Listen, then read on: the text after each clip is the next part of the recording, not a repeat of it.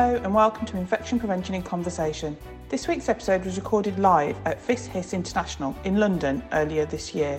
Our three guests present work on how environmental factors impact infection control practice.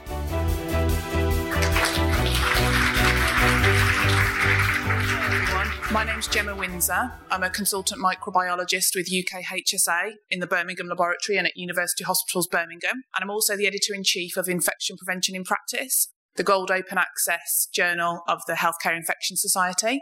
Today, along with my colleague, he's going to introduce himself in a second, we are privileged and really lucky, thanks everyone for joining us, to have some authors with us of some of our top papers that have been published in our journals over the last 12 to 14 months. So the way the session's going to run, it's going to be quite informal, and I should also say that we're recording it for one of our podcasts. So if you feel brave and inspired to ask a question to one of our authors at the end, you're kind of voluntarily agreeing to be recorded for our podcast. So please introduce yourself before you ask the question. So the way the format's going to run is that we're giving each of our authors 5 minutes. They're going to come and do an abbreviated presentation of the paper that we selected. And then Nick and I, we've abbreviated and discussed some discussion points. So Nick and I will then be discussing the papers with the authors and asking them to maybe tease out some of the nice parts from the papers. And then after all three authors have spoken and we've had the discussions, we're going to throw the floor open to you guys to ask questions to all of the authors. And that will be via our roving mic. So thanks again for joining us, and I'll let Nick introduce himself. Thanks, Gemma. My name is Nick Mahida. I'm a consultant microbiologist in Nottingham, and I'm the incoming editor-in-chief for the Journal of Hospital Infection. So in terms of today, we've got three great speakers. So our first speaker is Dr. Christine Peters, who's the clinical lead for microbiology at the Queen Elizabeth Hospital in Glasgow. Christine's worked in a number of settings across the globe, but has a specialist interest in infection control, the built environment, and water safety. Thanks very much. I'm delighted to be invited to speak. I'm the second author on this paper. The first author is my colleague who is lead infection control doctor, Teresa Inkster. And also the other authors are Ian Lawrenson and Louise Seeger from the Mycobacterium Reference Lab in Edinburgh, and they did a lot of the work for this, and Ian Holden did the clever bioinformatics. So if there's any technical questions, I may have to refer you on to them. For this paper, it's a classic infection control scenario where ostensibly it's about two really interesting clinical cases that you think might be linked, and you see it as a thread. And then you start pulling and pulling and pulling. Before you know it, you've undone Granny's knitting, and there's a whole lot of stuff behind these two interesting cases. This paper happens very much in the inner context. There's a separate paper that I'll refer you to and send you links on, in which we describe a massive water contamination and infection outbreak that happened in a new building. It was opened in 2015, and we describe multimicrobial, many different organisms. We're talking Brevindomonas, Cupreavadis, Phingomonas, different kinds of Pseudomonas, all the monases that you've never heard of before. And one of the cases happened in the middle of that scenario. A lot of work was done and described about this water system. Now, you can imagine that if you have a 14-floor hospital next to a 3-floor hospital, we have pediatrics and adults all connected via the water, and every single pipe in that system, you start to think of it as a monster because of the biofilm. And you think of the diversity, think of the different organisms throughout the many, many hundreds of miles of piping throughout this system. And then you put this into context, trying to tease out typing and timing. What does it all mean in that specific context? I just put those photos up there because I had been involved in looking at the taps, and you can see different components of the taps were pretty well covered in sticky biofilmy type organisms. So I've just got two pictures from the paper. They're both phylogenetic trees. We're all very used to looking at these. And in and of themselves, they don't really mean a heck of a lot, do they? They're just like relationships of genomes. They don't mean anything until you start to think about location and time. And that's the critical thing here. So I've highlighted two patients. So we have two clinical scenarios. They're linked in person because they're both hem-onc, pediatric patients. They're linked in place because they're being treated at our centre. Time-wise, a year apart. So you wouldn't naturally immediately think of an outbreak scenario. But because we had this context, the second patient within a year, we looked specifically for this organism. Mycobacterium chelonae is a rapidly growing mycobacterium very closely related to abscesses. I'd already done some work in the hospital because we had abscesses in our CF cohort, and we'd already worked with Matt Holden to look at genome sequencing and to find links. And so I'd been trying to find it in the environment. Like lots of other centres, it's actually quite difficult to grow, and I'd been using RGM media, and that's one of the plates up there. The turquoisey number at the top is actually from a showerhead a year before the first case. And then when the second case happens, similar linked in place, time, and not time and person, we get a whole lot of water samples done. So it's pre-flush, post-flush, associated with the locations, specific locations where both patients had been. So theatres, wards, so 2 wards, so 3 locations, and also water tanks to see if it was a widespread contamination problem. 146 samples were processed. We're very fortunate in Glasgow to have a lab that processes water sampling for Legionella, and they use the same methodology with filtration onto Middlebrook agar. 46% of those samples were positive for M. chelonae, 50% of which were over 100 colony-forming units per 100 ml. Heavy levels of contamination, and this is post a whole lot of intervention in the water system. So there had already been chlorine dioxide biocide system installed. There'd already been implementation of point-of-care filters. There'd already been work on shower and tap decontamination. So this is, despite all of this, a second case occurring. So the patients are separated in time. The environmental samples and all the ones in blue are water samples, pre and post flush. And they're not separated in time, and you can see that the first set of analysis has aligned this with a reference strain, and it broke up into 2 clades, about 3,800 SNPs apart. One patient, patient 2, settled very nicely into clade 1. The second patient at the top, which is actually called patient 1, was about 2,000 SNPs out.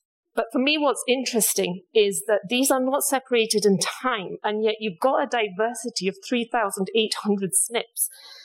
If one of those samples in the top clade had not come from the same taps, you would say it's not linked.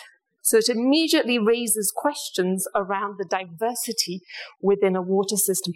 Do we even understand? Well, we don't. For Mycobacterium chelonae, we don't have a mutation rate, similar to abscesses a few years ago.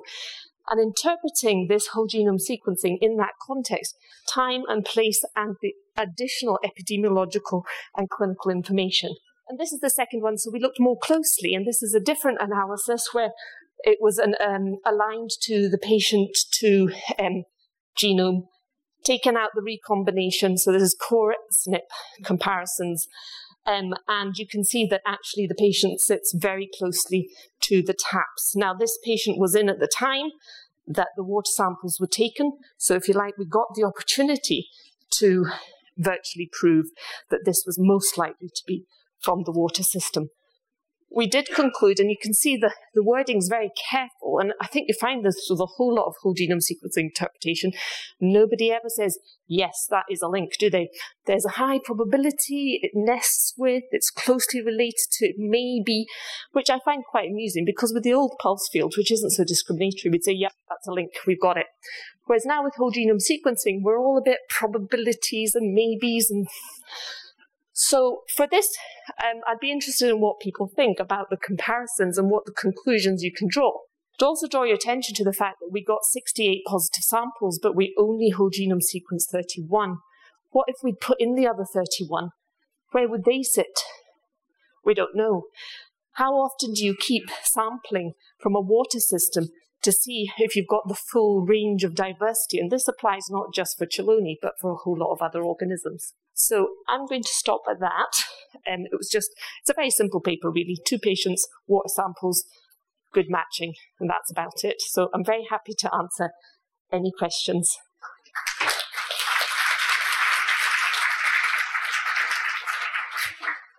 Thank you very much, Dr. Peters, for that. I just had a couple of questions which you sort of thinking about. So 46% of the samples were positive for Mycobacterium chelonae, which seems like an enormous amount of positive results, although I can honestly say we've never sampled our hospital for Mycobacterium chelonia. You might get the same result. Do you have a feeling as to, or a view or any data that you've seen around, if you did go sampling lots of hospitals for Mycobacterium chelonia, would you find it in taps and systems? Generally, you do find it if you look hard enough. I mean, but what was striking here was the level of contamination, so high level. So there are reports from other outbreaks where people have found it in the hospital water, usually triggered by a case. And this is part of the issue here, is what does it mean? We know it's in the water.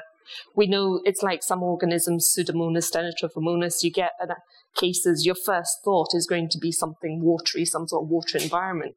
And then if you get the epidemiology that matches that, so an increase in cases, that's the most likely explanation for it. And so just because you grow it in the supermarket as well, doesn't mean that that's relevant to your patient who's having those procedures done in that place and time. So the numbers did reduce over time. And the other factor with this one was the chlorine dioxide system probably selected out for the Mycobacterium because they're more resistant. So it just gives it that additional advantage. We didn't get it from the tank, so it does seem to be further down in the system, possibly because of more oxygen or various other factors there. But it did manage to get an advantage. And what we found was that there wasn't so much diversity. So when I first took the taps apart, a lot of diversity, lots of different organisms. But by the end of a year of chlorine dioxide treatments, you're down to fungi, the very resistant organisms, and chelonia. So yeah, I mean, we don't know, do we? It's resource intensive, so who's going to whole genome sequence thousands and thousands and thousands? Because from infection control jobbing point of view, it's a watery organism. You've got patients getting things done to them in that setting. Have you got all your control measures in place? Yeah. Do you need to absolutely prove the whole genome sequence event? That's a fair point. Thank you. Thank you very much, Dr. Peters, and I'll hand over to Gemma. Next up is Dr. Katie Prescott. I'll tell you a little bit about her. She completed her microbiology training at Nottingham University Hospitals in 2021. During her training, she took an active role in the Royal College of Pathologists as a microbiology training representative for both the Combined Infection Training Specialty Advisory Committee and the Medical Microbiology and Virology College. In 2019, she was awarded the Graham Ailiff Training Fellowship by HIS, enabling her to take an additional year to train as an infection control doctor and take on the role of trainee editor for the Journal of Hospital Infection and IPIP, and we were very grateful to have her during that year. Kate is now a consultant microbiologist at NUH, where she is a lead microbiologist for Paediatric Liaison and the infection control doctor for Queen's Medical Centre, and she remains on the international editorial board for IPIP. So thank you very much, Katie, for agreeing to this today. Brilliant. Thank you very much. So hopefully over the next 5 minutes, I'm going to succinctly summarise an outbreak of New Delhi metallobeta-lactamase carbapenemase producing Enterobacterales that we had on our bone marrow transplant unit, and discuss the role of the environment that we think the part that played in our outbreak. On the slide, this is showing the ward layout of our bone marrow transplant unit. It's an 18-bedded unit. Each room is a single side room with ensuite facilities. They are positively pressured with HEPA filtered air, and each room has either its own lobby or a shared lobby. The kitchen, which plays quite an important role in this outbreak, is at the top left of the slide as you look at it. The rooms highlighted in purple were the rooms our affected cases were in, and ultimately, as you can see, they are in sort of different corners of the ward. This slide shows a cropped timeline of our outbreak. There were 4 cases affected over a 2-month period. The green line represents the patient's inpatient stay. The grey boxes represent any negative CPE screens that each case had, and the purple boxes represent the first positive CPE sample that we had for each patient. So because meropenem was used as an empiric antibiotic on our unit for neutropenic sepsis, we did actually have routine CPE screening already in place. That was in the form of a rectal swab or a stool sample, and it was meant to take place on admission for each patient and then weekly thereafter. So you can see patient A was the first patient to be detected with happy that they are the index case. That's because patient B and C actually weren't admitted at the time that patient A was positive, and as you can see, patient D actually had multiple negative samples after patient A was detected. So patient A, how they acquired CPE, we can't be 100% certain. They actually had a negative screen on day 3 of their admission, and it was on day 10 of their admission that they were subsequently positive. Once we knew about patient A, they had appropriate infection control precautions put in place. However, something happened that 43 days later, we then had 3 subsequent cases over a 13-day period. 3 of those, for patient A, B, and D, they were Enterobacter with the NDM, and pulse field gel electrophoresis showed that those isolates were identical. Patient C, however, had an E. coli with an NDM. We assume that that is the same NDM that was in the Enterobacter but we couldn't prove it. We assume that happened via horizontal transfer. So once we knew about these cases, we declared an outbreak. We did a retrospective review to see if we'd had any other cases on the unit, which we hadn't. We did prospective case finding by increasing our CPE screening to 2 to 3 times a week for each patient. We didn't find any more cases. We reviewed the case notes of all the cases to see if there were any commonalities. Obviously, we increased cleaning, and we did some environmental sampling as well. So this slide shows the environmental samples that we took and the results of them. Because each of the 4 cases were colonised in their GI tract, we suspected that there may have been a fecal-oral route of transmission, and that led us to sample the ward kitchen. And as you can see from the slide, there were some positive results from the kitchen. Those were from the draining board, the seal around the sink, and the top of the bin and the food counter. And we felt that those positive results supported our theory. The other positive samples were from patient A's toilet and shower drain and from the ward sluice. Now, we don't think that was the source of the outbreak. We suspect that was just due to environmental shedding from the patient and the method with which, obviously, the waste was disposed of. So our hypothesis of events was essentially that patient A had bad graft versus host disease and bad diarrhea as a result of that, and we suspect that led to a high environmental contamination of CPE. On review of ward kitchen practices, after we had these positive results, we found that patient A's relatives were actually going in and out of the ward kitchen, which wasn't meant to be the case. There were also some lapses in infection control practices from healthcare workers in terms of dealing with meal trays, from infected patients and hand hygiene. And we suspect that this was the route with which the CPE from patient A got into the kitchen. And then, unfortunately, due to these lapses in IPC, it then resulted in spread to 3 other patients. So once we knew about this, we obviously instigated control measures. So we stopped visitors using the ward kitchen. We improved the IPC practices and increased cleaning. And following that, we had no further cases. We also removed the seal around the sink because that was very difficult to clean. We cleaned it and then replaced it. And after that, the environmental samples remained negative. So that sort of concludes the outbreak. And essentially, unfortunately, one of the patients did end up with a CPE bacteremia, but fortunately, all of them were well enough to be discharged.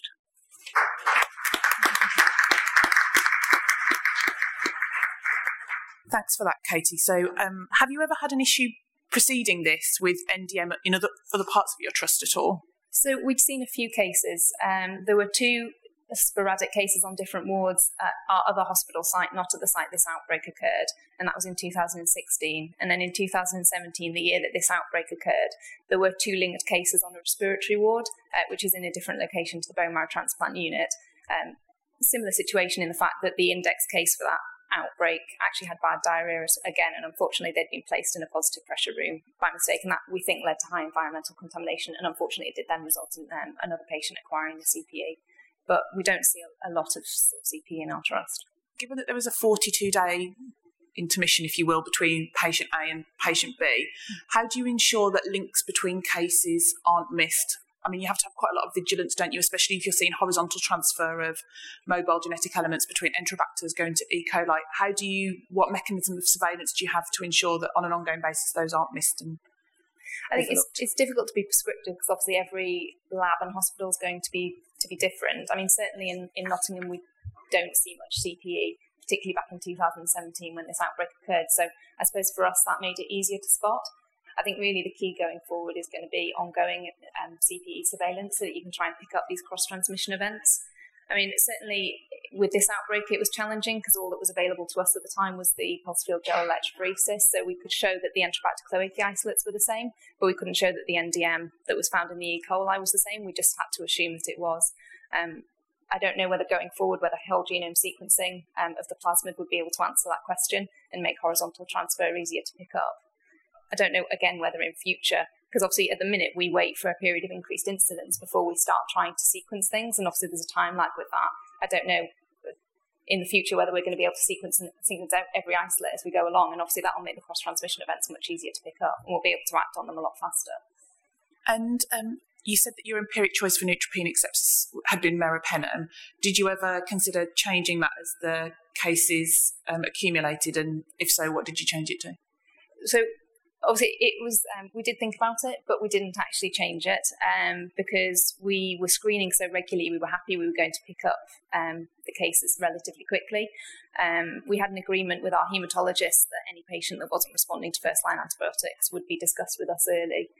And for the cases that were affected, obviously we have the antibiogram, so they all had their own empirical plan. Obviously, back in 2017, that was slightly more challenging because we didn't have some of the novel agents that we have now. But yeah, we didn't change. And last question, you can see from the detail of the paper that there's an issue with compliance of people sending screens, and that obviously hampered your early investigation of knowing possibly when transmission events could have occurred. I think that's a problem that we all face, and I was just wondering if you had, having gone through this, any advice or any ways that you were able to help the team to improve their compliance with sending screens? It's a challenge we all face, isn't it? I think sporadic audits that we do show our compliance is anywhere between 70 to 80%. And you see that pick up during an outbreak because it's at the forefront of everyone's minds, but obviously it tends to drop off. I think in fairness to the haematology colleagues, there was the issue that they didn't want to send rectal swabs in patients that were neutropenic. So they were waiting for stool samples to be sent, and obviously we all know the challenges of trying to get stool samples from patients. In terms of improving compliance, in Nottingham we have IPC-linked nurses, so they're a good way of trying to improve compliance. But I think also feedback to teams in terms of performance is probably one of the best ways to do it. Thank you very much. That was great, thanks.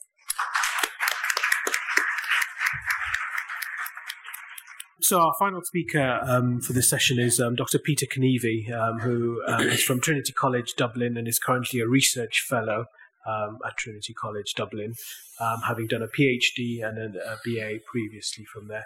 Peter's research interests are focusing on utilizing whole genome sequencing, and he's been working on Staphylococcus aureus, MRSA and MSSA, and looking at sort of cross-transmission from hospital and community sources.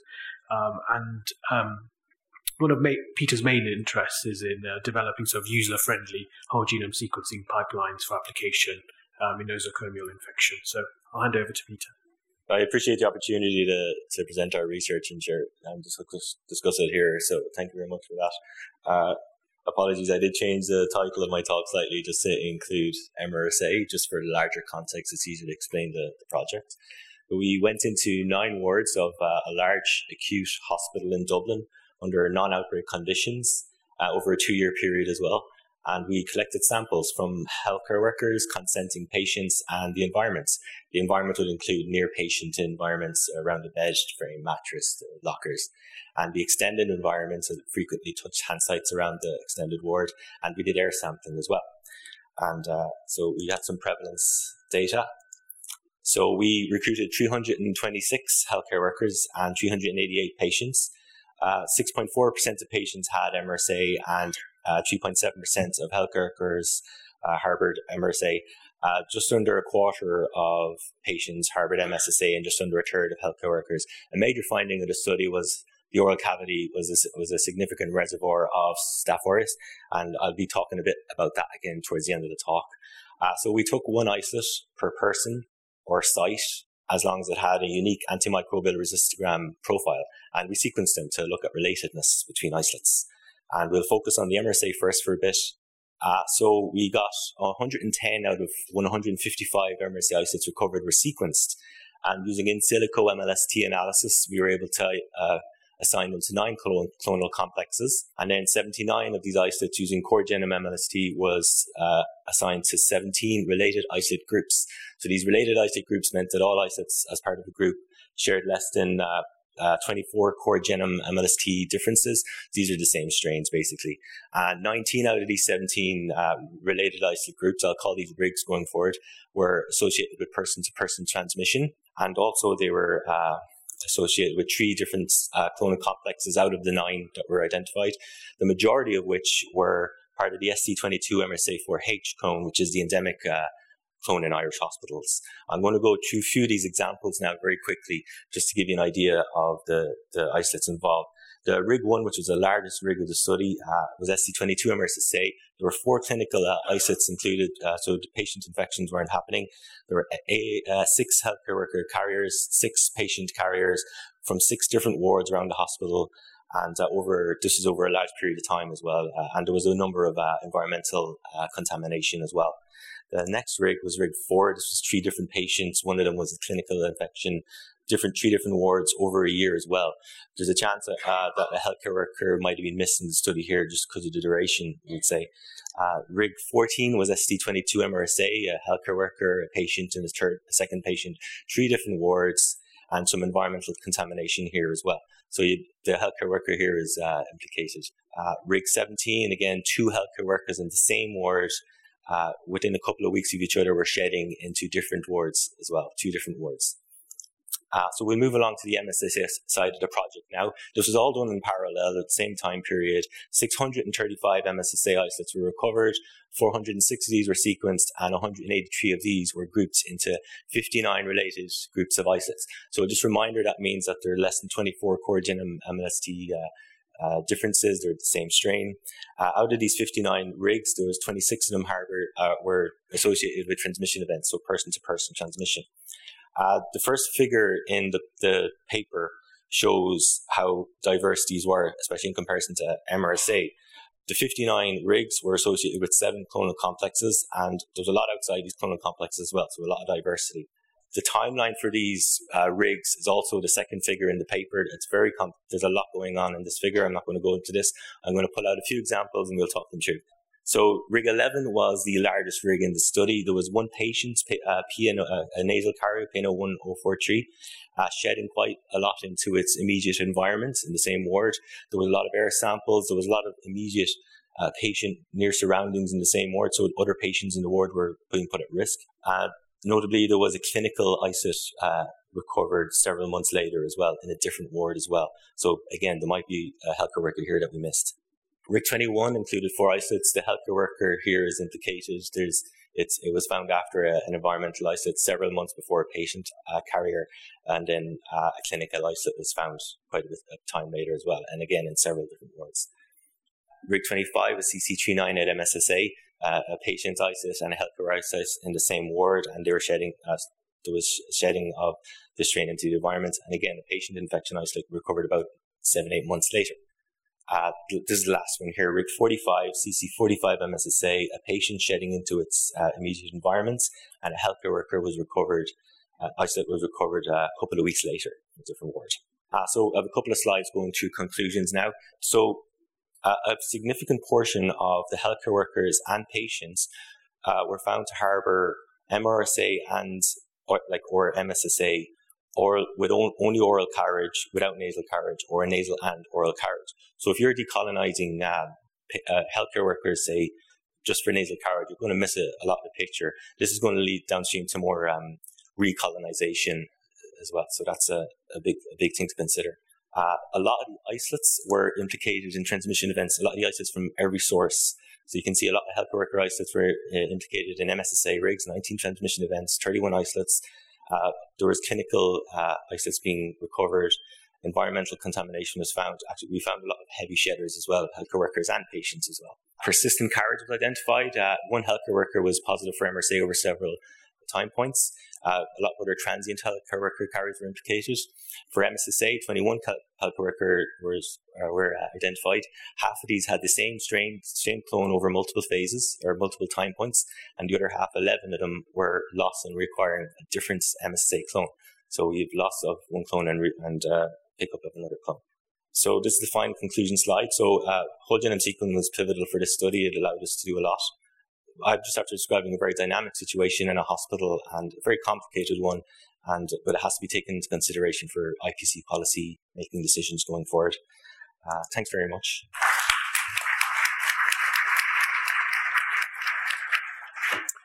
Thank you very much, Dr. Kanevi. I just had a few questions just from having read the paper. So in terms of sort of the transmission events, do you think that the patients or the staff or the healthcare workers contributed most to cross-transmission?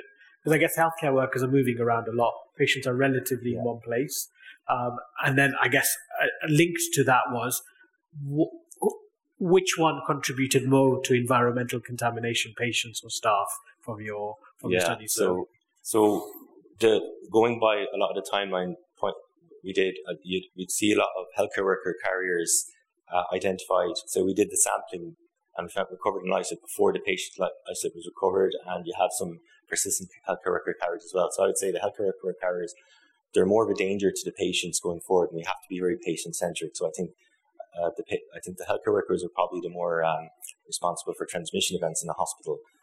In terms of shedding into the environment, we found a lot of shedding from both healthcare workers and patients. I think they're both responsible. The environmental side of things as well, it was kind of a snapshot. The sampling was done over a certain time period, and we might get in and do environment sampling during this sampling. So it is very much a snapshot of what was going on. So you need a more prolonged study for environmental contamination as well. Thanks.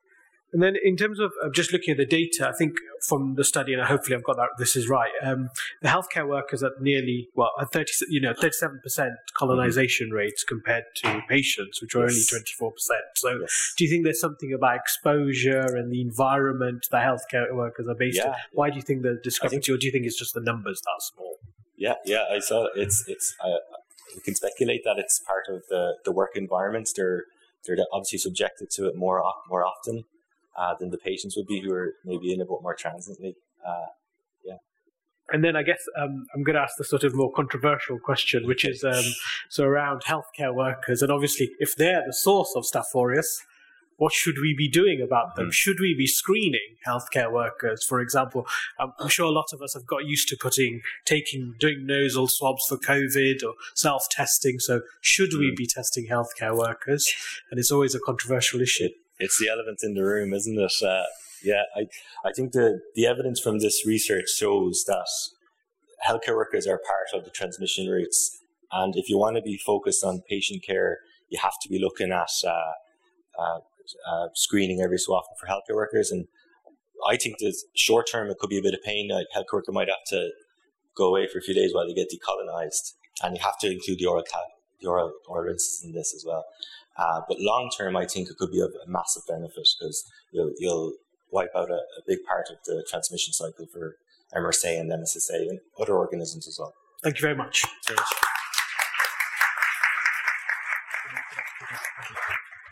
So if anyone has any questions for any of our speakers, please remember to introduce yourself. Thank you. Thanks. Yeah, my name is Vicky Katsemi from Harbour Water Management Group, and I have a question to Dr. Peters from Glasgow. Thank you very much for the interesting paper. So Mycobacteria chelonae is very slowly growing. It's chlorine dioxide resistant. It takes ages to be diagnosed. It's very difficult. So we all know the stories from the heater-cooler issues.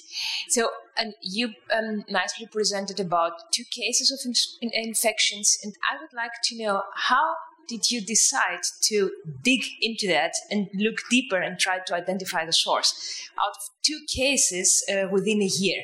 I don't think that everybody would be doing this, and people mostly don't sample for mycobacteria, to my knowledge. Thanks, that's a very good question. I think it's the context, and also we made the diagnosis of Chelonia, so it's not Chimaera, which is the one that's at the heater-cooler. So Chelonia is very related to abscessus. And we were aware of outbreaks that had already happened. So the minute you get the diagnosis, so one of them came up on a blood culture, in fact, just from an ordinary blood culture, not even a mycobacterium blood culture, on an ordinary plate. So they grow very, very well. Partly that's why we could do the water testing, because you can imagine in the mycobacterium that aren't so easy to culture. We don't know a lot of stuff because we can't actually test for it or look for it. So there's a bit of bias there in the sense that we can. There's a sister paper to this looking at Cupria vadis, and the same happened with that. So you get an unusual organism, and you've got to start looking for a source. So we have the same kind of patients year in, year out for 15 years, and we've never had one. And then you get one, and you're in a hospital which already has a lot of biofilm and problems in it, and we'd already grown it from a shower. So it makes sense, and I think that's the lesson that you look at all these outbreaks. There's a tattoo outbreak in Edinburgh that was described by Ian Lawrenson as well not that long ago. So if you get these organisms that are environmental, you go looking based on the epidemiology. So if you've got a few people who've had tattoos, obviously you're going to go into the tattoo artists and start getting all the watery bits. If you have them in a hemonc unit, you look at the obvious place, which is the showers and the taps and the water. So I think we do have a high level of awareness, but what worries me, if that whole genome sequencing hadn't got us one match, I think that's quite conclusive. I don't think anybody's going to say they didn't get it from water, that case. We could easily have missed it, because you can see there's a wide array. So the whole genome sequencing has a strong positive predictive value, but not a good negative predictive value, because we don't really know the diversity within the system. So I think that holds true for a lot of these organisms, and it's something that we probably have to try and tease out. And a lot of outbreaks you read, I think that point is missed. So if you get unique types, it doesn't actually mean anything in the context of the epidemiology. So I think it's whole genome sequencing informing the epidemiology and where you're going to look, and vice versa, the epidemiology and the clinical history, the natural history of the disease. How long does it take exactly, as you say, if it's slow growing as well, how much has it mutated in a patient? So we saw that with abscesses. So over time, they're changing as well. You only take one colony from a plate. If we looked at 40 colonies, what diversity is there in there? So I think that's a very good question, but so often it's back to basics, back to what we already know. Water. It's a watery organism. Go looking. Can I ask one question? How do copper and silver ionisation units fare against NTMs? Pass. I don't know. I think not very well, because they are... From silver, basically, they are very resistant, but copper-wise, I don't know. I don't know if there's anybody in the audience who would... Suzanne Lee's probably the person on Tim Macon, who were involved in investigating these. They would know better, but we don't have those, so I don't know. Any more questions? Okay, well, I think that's time to wrap up the session then. Thanks again to all of our speakers, and thank you all for coming.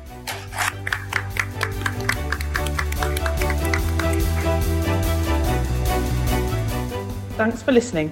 This was the last episode in the current series of Infection Prevention in Conversation. We hope you enjoyed the series, and you'll join us again for some more episodes next year.